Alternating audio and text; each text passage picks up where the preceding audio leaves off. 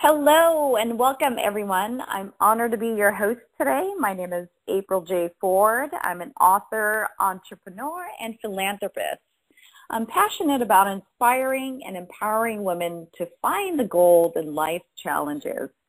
To find out more about my work, you can go to either www.joysofya.com or joysgift.org, the nonprofit empowering widows and abused women and youth.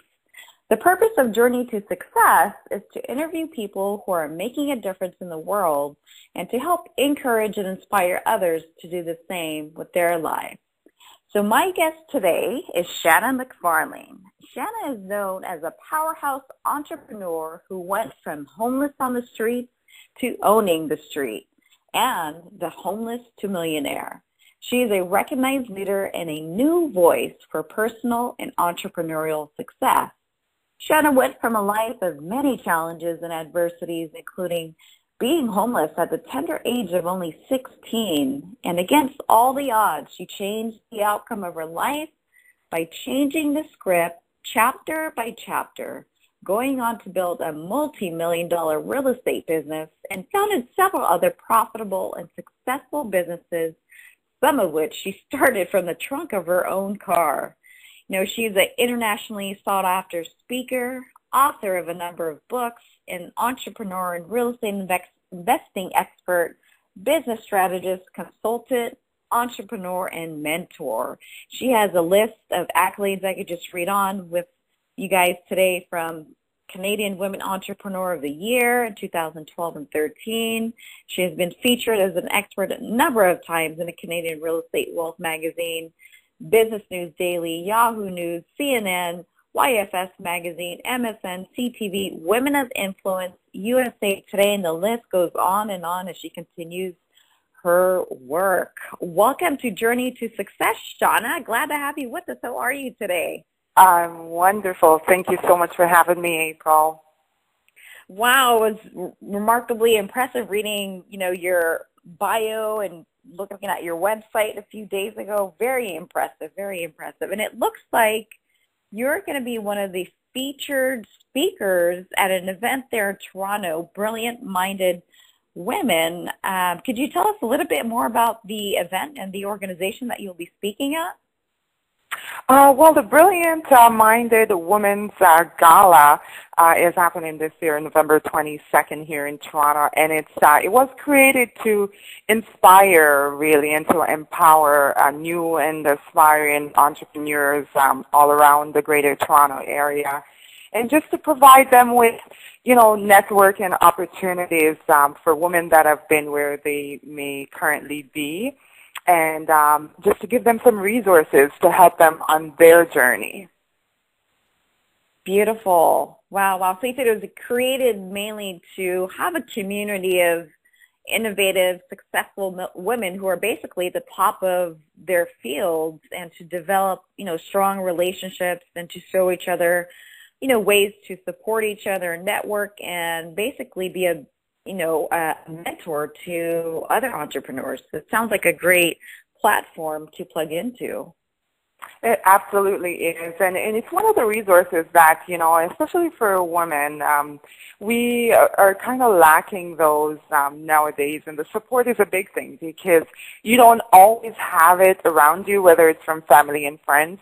So it's very important to get out there and find these groups of, like-minded women where, they can really empower you to walk away and start building something of your own. Right. I truly agree with that. And, speaking from, one author to another, and just based on the bio, we haven't had the opportunity as of yet to work together, but I can really resonate with some of your challenges and adversity. I guess life itself in both our arenas, it wasn't selfish with us and, giving us a deck of cards that was filled with hardships. But obviously we've triumphed over. And would you agree that the phase of inspiration is vital first before, transformation and empowerment occurs? Absolutely agree with you 100% because without the inspiration, let's put it this way, inspiration is the foundation. It's what gives you hope that there is or could be something else. And without that inspiration, nothing will happen. And that is exactly why, part of my mission in life really is to inspire first and then empower next by providing, the resources or whatever whatever is necessary to help women to the next level. Because if they're not inspired, they will not take that step, right? You really have to believe that, I'm inspired to do this. I believe there's hope in whatever it is that I aspire to. Right. You've got to have an inspiration of, like you said, hope and a picture of a vision or a goal before you take, any action. The action is great, but in order to have, a clear way, bad habits or negative thinking, there needs to be clearing first of, I call the old clutter, but inspiration comes first, because without that open mind, you're not going to do anything. There's not going to be any action without that inspiration.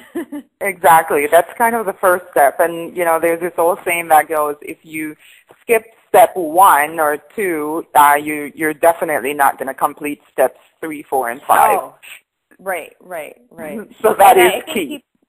I think that's missing. I think the messaging could be strengthened in the industry that we work in personal development, because a lot of people focus just on the result or the transformation, what comes later, instead of the transition. And like you said, well, the foundation is hope, and hope is built on inspiration. I always kind of give people a picture, imagine a vessel or a bucket that's filled with polluted water. Before you can take action and, putting clean water into it, you need to first empty it out. But even before that, you need to open the lid. So the opening of the lid, I call that's the inspiration and hope part.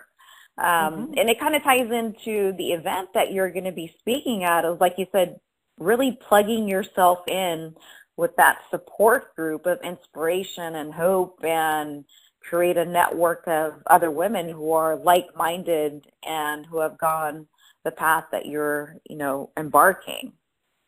Yes, and that is absolutely the case. And when I do speak with, audiences or clients, I use my story and my life to inspire them, and that's the foundation that I set. And once they're inspired, I know that, more than likely, I can actually get them to the next level. But without that, without them being inspired, I really can't get them to take the steps necessary. It doesn't matter how successful these steps have been before, but they really and truly must be inspired first. And I live my life currently to do that. Right. And tell us about, speaking of your background, tell us your transition going from homeless to millionaire. Who were some of your role models and mentors, and what did that process look like for you, and who inspired you? Growing up, I must say my first inspiration, I have to say, was my mom. And of course, at different levels, and I'm certain it's exactly the same for you, April, at different phases in your life, you find inspiration in different things and different people. Now, starting out, it was my mom, because we had such a difficult life growing up. And things were never easy. We're from, a third world country. My background's Jamaican, and she was a single mom who just, struggled every day, 3 jobs to make ends meet. And I always looked at her, and it wasn't that she wasn't working hard. That wasn't the reason why we were struggling. It was that, life was just difficult. My mom, different role models come in at different phases in of our lives. And, now I have a few different mentors. And my mom, I have to say, was at the forefront of it. And as I got older and started to work towards certain things, I looked to books for transformation. I started to read about people and successful women like Oprah Winfrey. And, and then at different points, I looked at companies like, McDonald's, right, and Walmart, and just to be inspired and by them and see how can I build something, even if it's not as great as the legacy that these companies have left, but something similar in my own rights and authentic to me. So, I've had an enormous amount of adversities in my life, and I'll be speaking about this at the upcoming conference as well. But to say the least, I've been homeless to the point where I was one of those people standing at a corner and begging patrons for $1. That was my life at one point. Mm-hmm. And this is while you were living in Canada, or you were in Jamaica? Yeah, that's right here in Toronto. And life just got so difficult for me. And, at 16, I'm standing on a street corner and I'm begging for money, not exactly knowing what direction my life is going to take, not even planning for a future, really. My plan or my goal was just to make it through to the next day. Right, to survive, yeah. Right. Yeah. What did you think the pivotal point was that was really instrumental in the change that allowed for you to get on a path of success, going from homeless to a path of a bright future? What was that pivotal change or moment? I remember after being humiliated, just standing, outside and having to beg for money, like I said, and it wasn't a good feeling at all. It was embarrassing. It was humiliating. I lost my self-confidence. I lost myself during this process. And one day just standing there, and I remember it as if it was yesterday, the first person that I asked for $1 gave it to me, the very first person that I asked that day. And when they gave me the money, I started to walk towards the store. And I'd ask for money, and I'd purchase like a loaf of bread and a small tub of margarine or butter. And that would be like a week's worth of meals for me. And as I was walking towards the store, I remember a phrase or a statement that an immigration officer said to me years previously. She said, this was another low point in my life when she said, Shanna, regardless of where you are, always remember this. Never let someone else's opinion of you determine who you are as a person and how far you can go. Mm-hmm. That's very powerful. Yeah. And this person has said this to me years prior, and, I never really thought much about it again. And just walking that day, the thought came into my mind, and as I walked into the store and I picked up the things to purchase, I said to myself, Shanna, you can actually continue down the path that you're on by coming out here to this corner and asking people for money. Or you know what, you can plan for something different. You can, because you deserve it. Mm-hmm. Right? Mm-hmm. Right. And I was staying at a shelter at that point, and I went to the shelter, and something just changed. I couldn't connect the pieces. I don't know what it was, but something in that statement started to light a little tiny bit of hope that there was something more, that I actually, even though I was at this lowest point in my life, that there's a possibility, not a big one, but a tiny, tiny one. There's a little bit of hope that things could change for me, and I have to be the one to change it.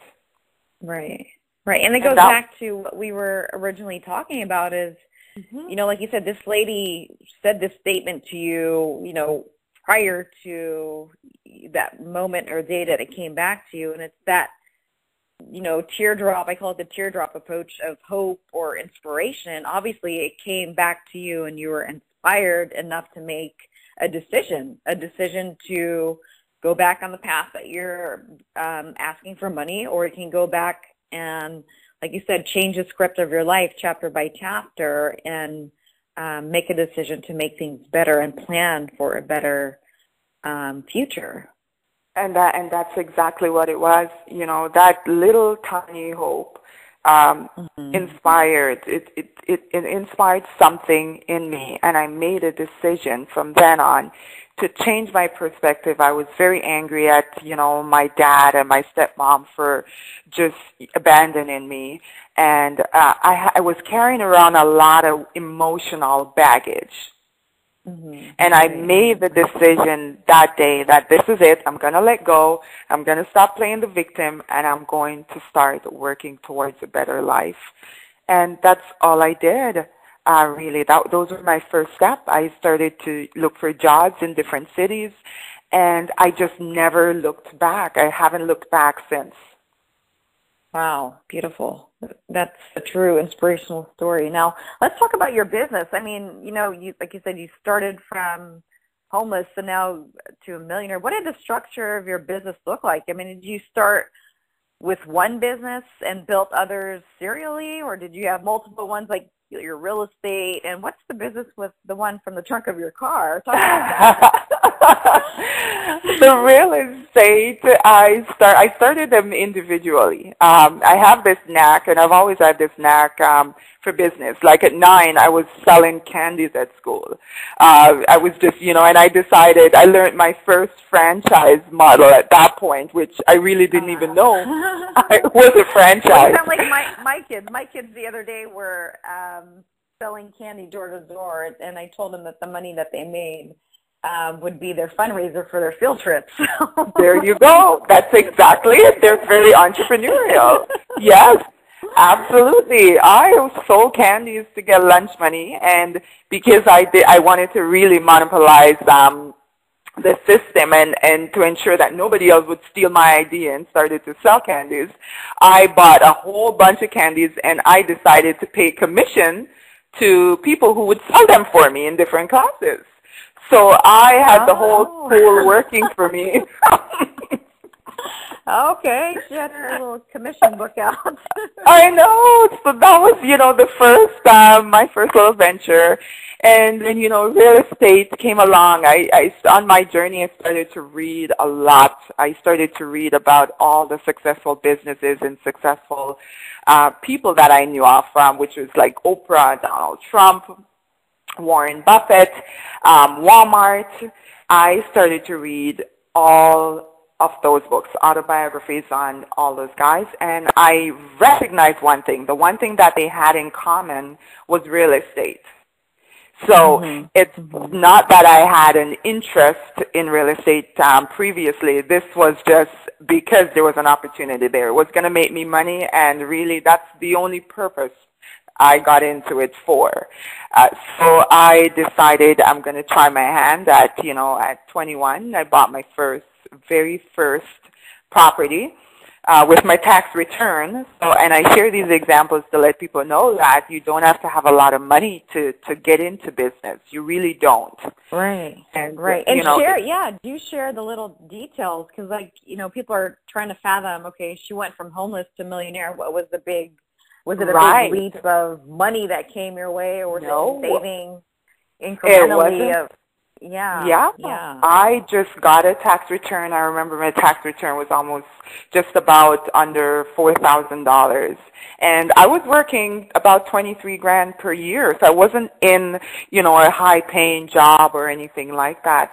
But I thought, if I'm going to get this amount of money, this is a lot of money in my mind at the time. That's a lot of money, right? I'm like, you can go buy shoes, you can go buy purses, or you can make this work for you, right? And I said, I'm going to try my hand. I'm going to buy a property. And when I told, everyone that I told thought I was crazy, except for the real estate agent who helped me buy the property. Right. Everyone. Yeah, exactly. He's trying to make his commission, right? And, everyone said, why would you do that? You're too young to become a landlord. You're going to be getting phone calls about fixing toilets at nights. And, so, and I said, I believe this is it. I've read about all these people. The one thing they have in common is real estate. I'm going to do it. And the best thing that I did, the best decision I made was to not listen to what everybody else was saying. And I bought that property, and it was a duplex. And I tell you, I lived in one side, and I rented the second side, and I saved that money. I was still working the 9 to 5 at the time. I saved every single penny I got from the rental. And guess what? In 2 years, I was able to use that rental income to buy another property. Wow. And I bought the exact, I realized that I had done something right in terms of the type of property that I had bought, because it was a foreclosed property, so I needed to paint and put in carpet, little work that I did myself, really. Yeah, yeah. And I did this, I used the same strategy again, and I just kept repeating it and repeating it. And the more I purchased, the better I'd get at it, because then I knew what not to do, and I knew what also to do, right? Right. And I just kept at it, and, you know, in less than 5 years, my goal was to buy one property per year for 5 years, and I had exceeded that goal in 2 years. Wow. And I just haven't stopped. Yeah. Yes. I just didn't stop. So, you know, I share it to say it is possible. It can be done, and it doesn't require you to have $500,000 sitting somewhere in the bank. Mind you, if you have it, it's a lot easier. But if you don't, it's still doable.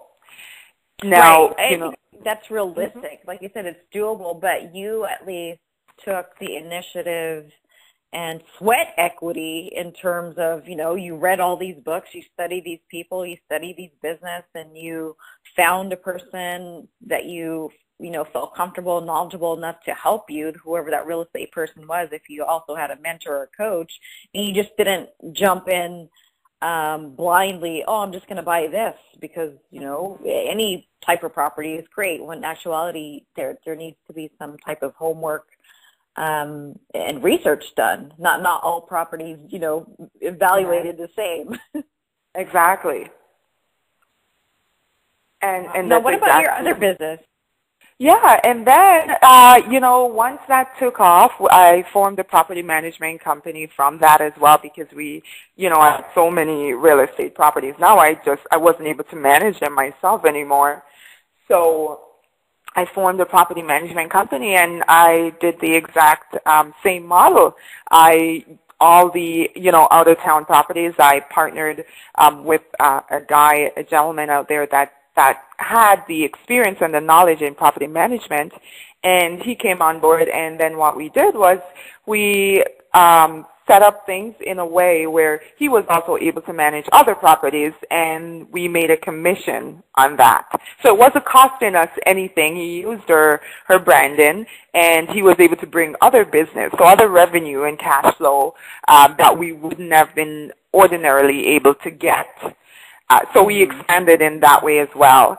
And, you know, a few years later, again, the entrepreneurial itch, always looking to start a business and do something. I was, you know, always looking to purchase extensions and, you know, beauty supplies and the whole works, the whole girly thing. And I said, why? Yes, why are you spending so much money on, you know, this type of thing? You should start a business with this, because you could get it at wholesale cost for yourself. And I'm like, so now you're going to expand into the beauty industry from real estate to beauty. Yes, something that I absolutely knew nothing about either. And I said, okay, I'm going to do a little trial run on this and see. So what I did was I decided to go to my work, still doing the 9 to 5 at the time, and I created a list of products that I had in mind to sell, and I emailed, of course, all my colleagues, everyone that I talked to, because I had, you know, so many friends at work. Everybody knew Shanna. And I said, you know what, I'm coming out with these products about a month's time. I'm wondering who's interested, and let me know. And I was very surprised. 9 out of 10 people said, yes, they're interested. So now purchase the product? Purchase the products. So what I did was I looked up all the wholesales. I got the price in. I still didn't have the products, mind you, because I didn't invest any money yet. And I didn't want to invest any money yet because I'm like, is this even a viable business? And I decided, okay, I created a price list from the wholesale list that they provided. I went in, I said, guys, here are the pictures, here's the price list. I'm taking pre-orders. These are going pretty fast. I need your order by Friday. And guess what happened? I got thousands and $1,000 worth of orders without having the product. So now, right. So what had happened now is I just raised my startup capital before I even had the products in hand. So that was my startup cost for the beauty supply business. And all I did was bought the products, bought them in my car, opened my trunk at lunchtime and break time, and sold out every single day. Wow. My manager at the time told me she was even a customer. She said, I'm going to start charging you a lease for this spot that you park your car. How that looked like. At least your employer, didn't have any conflict of interest. Exactly, right? So, they were fine. They were like, as long as this is not interfering with your work and we're not seeing that it is, and you're only doing this during the breaks and lunch, we're okay. And I did that. Well, it worked out, yeah. Yeah, and I took people's info and I'd have parties. I used the Mary Kay philosophy, and I had beauty parties at home instead of, all the other things. I had beauty parties. I provided fine catering. I invited everybody, and I still have an invitation at home. And I look at it and I laugh all the time because it says, bring your wallet and your friend. Well, it worked. And it worked. And I sold out every single time and got tons of pre-orders. And today that business is, a very successful one, multi-million-dollar business as well. And we ship worldwide. We have several locations providing retail and wholesale products. Wow. Very phenomenal. Now, if you were to look outside of your own picture frame, like Les Brown would say, what would give Shanna her uniqueness? What would you think people would say that your unique it factor is? There are a couple of things about me. In terms of achievements, I'm not afraid to try it. I'm not afraid to get it done. I'll just do it. I'll do it. If I say I'm going to do it, I'm going to do it. And 10 doors may close, but the 11th one is going to open for me. And that's the approach that I take with everything. Now, in terms of why my businesses succeed and why they thrive, and also what I educate my consulting clients on, is I always create an experience for clients in every single business model that I've ever created and used. I always create an experience, a phenomenal experience, because at the end of the day, businesses, when you're selling services and products, you can only differentiate so much. You can't differentiate by price because somebody's going to outdo someone at some point, right? Right. And for products as well, most times you're getting your supplies from the exact same wholesaler or manufacturer. So you can only go so low. But what will make you different in your business is that experience that you create. That will always keep people coming back. And I give the examples because a lot of it, and I give these examples because they're different in terms of the real estate industry. We own, the real estate empire, and we have a lot of rentals. Now, people would look at it and say, how would you provide a unique experience for your clients in that type of business? What we do is when we rent someone a home and they go in there, there's always a welcome package. So we treat them exactly as if they had purchased their home. So there's a welcome package there waiting on them, right on their the counter, because there's nothing in the house. They're renting a vacant property most of the time. There's a welcome package there. If these clients have kids, for example, and we know back to school is coming up in September, we ensure that we send them gift certificates for like Walmart or Staples, wherever they would purchase supplies for their children going back to school. You know, Thanksgiving rolls around, we don't let it pass. We always, I still handwrite these today's date.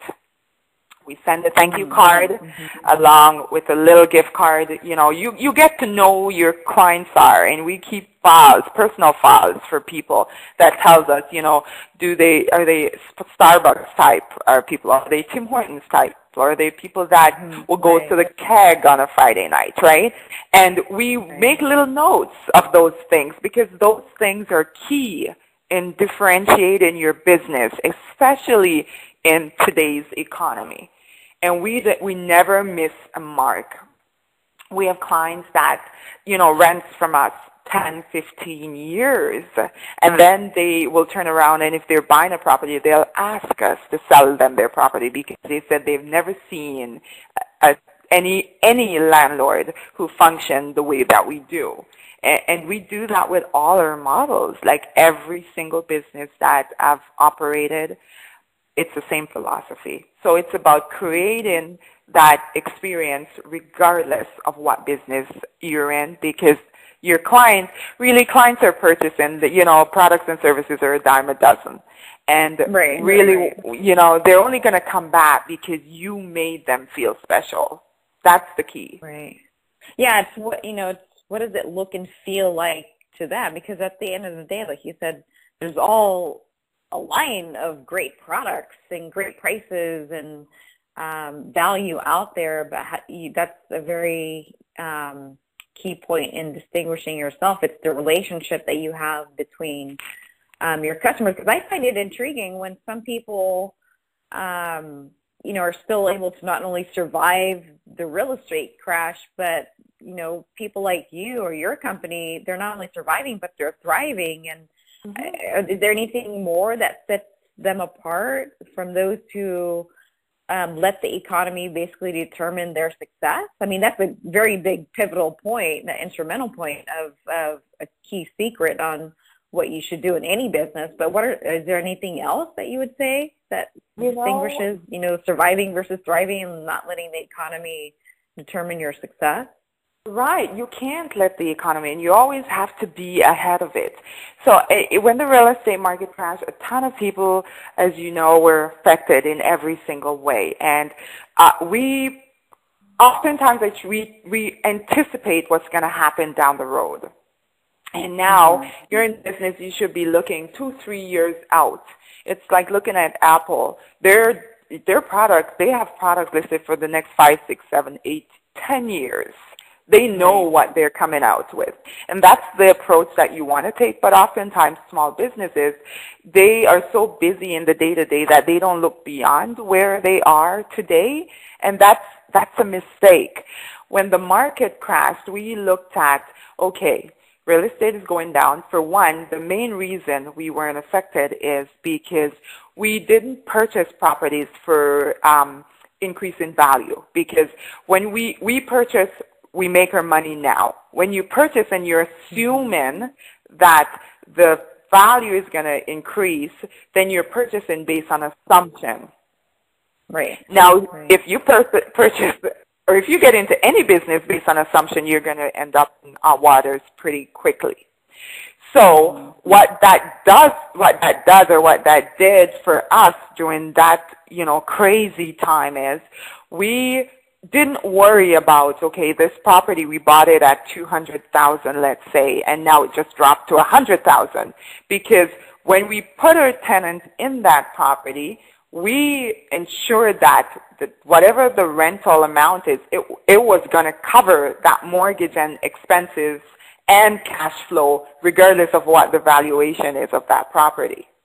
Right? Right. More for the long term. Yeah. Right, exactly. Now, the second thing is there were a lot of clients, for example, we run into issues where we had clients that lost their jobs, let's say, due to the economy, right? Their business, their company went under, Right. or, you know, their hours were reduced from full-time to part-time. Now, we have great clients. We pre-screen our clients pretty stringently, and things, you know, we don't want to lose tenants, especially when they're great tenants. So what we did, or what we've always done and continue to do, is if we have a great tenant and they come in and they say, you know what, due to a life situation, things have changed, Shanna or whoever is in charge can't afford to pay you $1,000 per month, unfortunately, we're probably going to have to move. If that's a great client, you know what we do? We call a meeting and we say, okay, you know what? You've been a great client. You've lived with us 5 years. We've had no issues with you. We want to help you out. Now we're going to reduce your $1,000 monthly rental amount to $700 per month for the next 3 to 6 months. And this is not money that you're going to have to pay us back. The $300 difference, it's not being accumulated somewhere and then you're going to have to give it back to us. We're just doing that for you because that's the way we do business. Wow. Now, in 3 months to 6 months, things change with you. Let us know. You know, we'll revisit it if you need an extension, whatever the case may be. And we leave it at that. The client pays $700. We're still not in a loss because guess what? When we charged $1,000, we already factored in costs such as that. So all that took away from us really was a portion of our monthly cash flow. Now, is it worth it to reduce your cash flow and still have a great tenant in place that's still covering all the expenses? Do you see what I mean? Yeah. And so it's models like that. Now, what happens with those tenants is they're forever grateful because they've never heard of this, right? Yeah. And, that's unheard of. Yeah, and more than 99% of them will come back to us in 2 months and say, you know what, Shanna, I got something else. I really appreciate what you've done for my family. Starting next month on the 1st, yes, we're on track again and we can pay the $1,000 per month. Are you sure we don't owe you the $600 for the 2 months? And we're like, no, that's our gift to you. We just want to ensure that your family is okay. Right? Wow, and they're beautiful. forever grateful. Model. Yeah, and it's a win-win situation, right? It is, but it's smart, like you said, whatever the price was, if the rent was $1,000, you added that as part of your structure of your plan and your forecast. And I assume, if it was really $800 and you had $1,000, so you maybe put the extra $200 for a rainy day, what it sounds like in cases like this. And maybe in most landlords, they would have just cashed it straight to the bank instead of having a long-term forecast of, wait, if the economy turns around, what do we do to not only safeguard the property, but to also help the family situation, the family that are living there. Exactly, because the reality is, for a business like real estate, your tenants are your clients. That's the reality. Right. Now, you want to, especially you have great people, people, life can change for any one of us at any time. And, they're in a situation that is out of their control. Why not help them out? And I'll tell you something. They'll forever be grateful to you. They take care of that property better than they were taking care of it before. Yeah, it's called an investment. That's a real investment. Exactly. Investing in the relationship and the rapport and into that tenant. Yes, yes. Most landlords, they would have just took the cash margin profit, take it to the bank, and, sorry, you can't pay your rent. Here's the eviction notice. Right, and that's exactly it. And that's what they're looking for when they come and they say, unfortunately, this happened and I can't. They're looking for me to say, well, unfortunately, you're going to have to leave, right? And that's never the answer that they get. And I'm telling you, we knock on wood, we haven't had issues. We don't have eviction issues. Those things are minimal for us, very, very minimal. We don't run into that a lot, and it's simply because of these little things. It's the way we use and conduct our business model, and we apply it right across the board, you know, for all the all the business.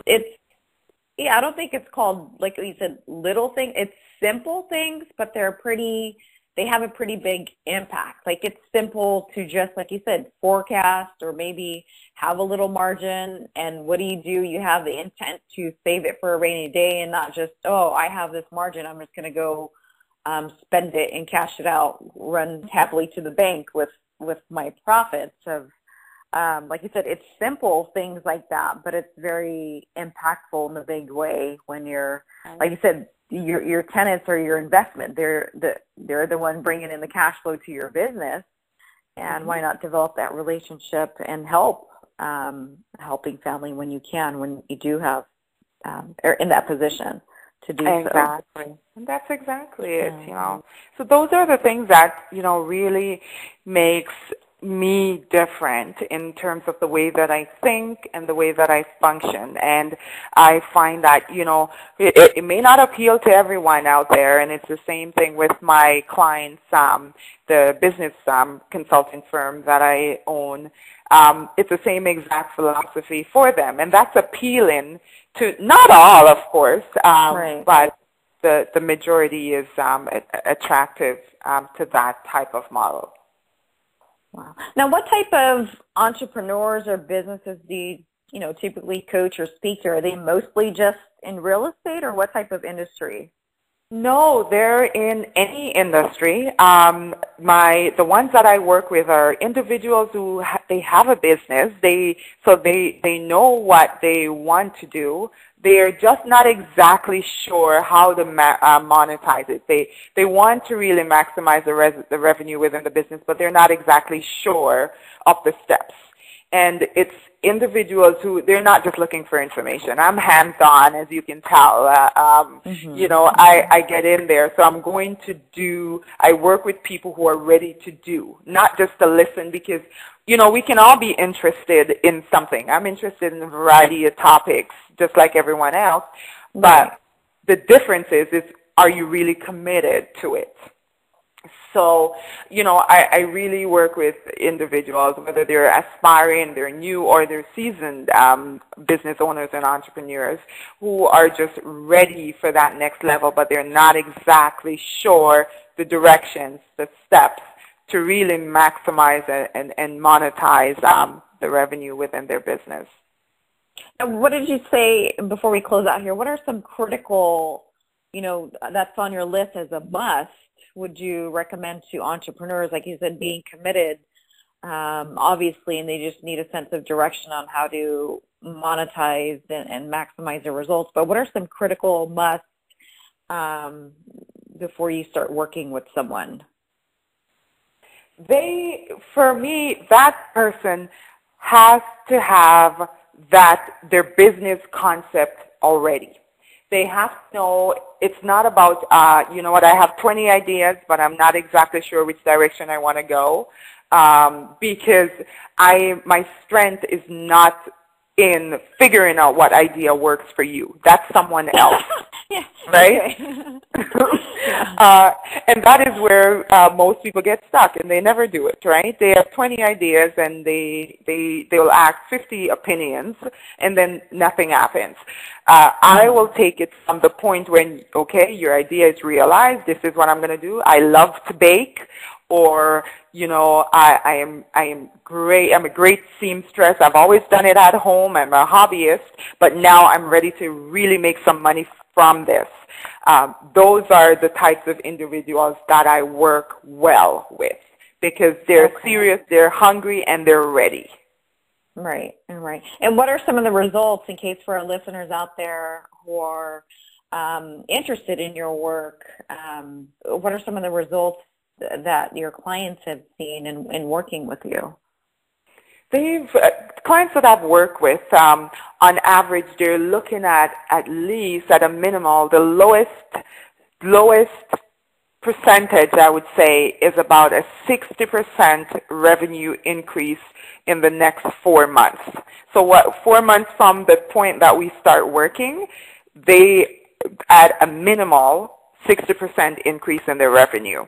And that's them taking the steps and, getting the work, and I'm there with them. I get into it. I show them. We get the work done. And you know what? And once yep, sorry, go ahead. Oh, go ahead. No, I was just going to say that's pretty distinguishing because, I've worked with tons of coaches and mentors and strategists before, and you have to figure out what, like you said, what is your strength and what are you willing to do. Some people are just the oversight or planners that will lay the foundation for you, but they're not going to be the ones to execute it with you. So it kind of sounds like you're doing both. Am I correct? Yes, absolutely right on. I go over we create the plan together. I get to know your vision because it's your business at the end of the day. And that is why I'm very specific who I choose to work with, because it's my time is vested, right? I have a vested interest in you, and I want you to succeed. So as a result, every business owner, every business model is going to be different.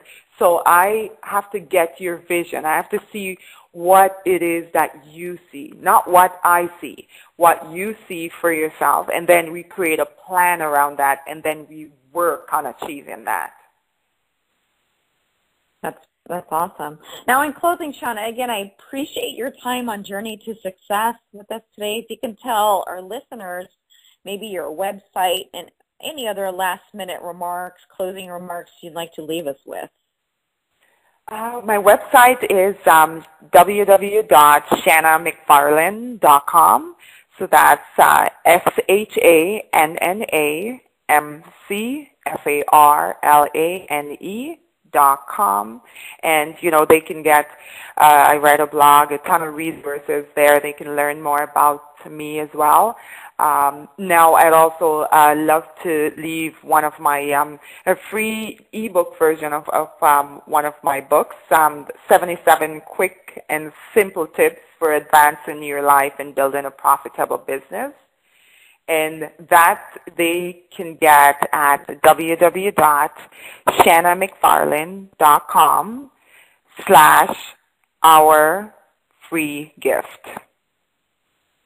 Perfect, and we'll make sure to have that on Journey to Success's website with the links. All right, Journey to Success listeners, that's our show today with Shanna McFarlane, and I apologize for mispronouncing your name at the beginning of the show. Until next time, I'm April J. Ford, and remember to share and spread your joys and blessings. Bye for now, everybody. Thank you.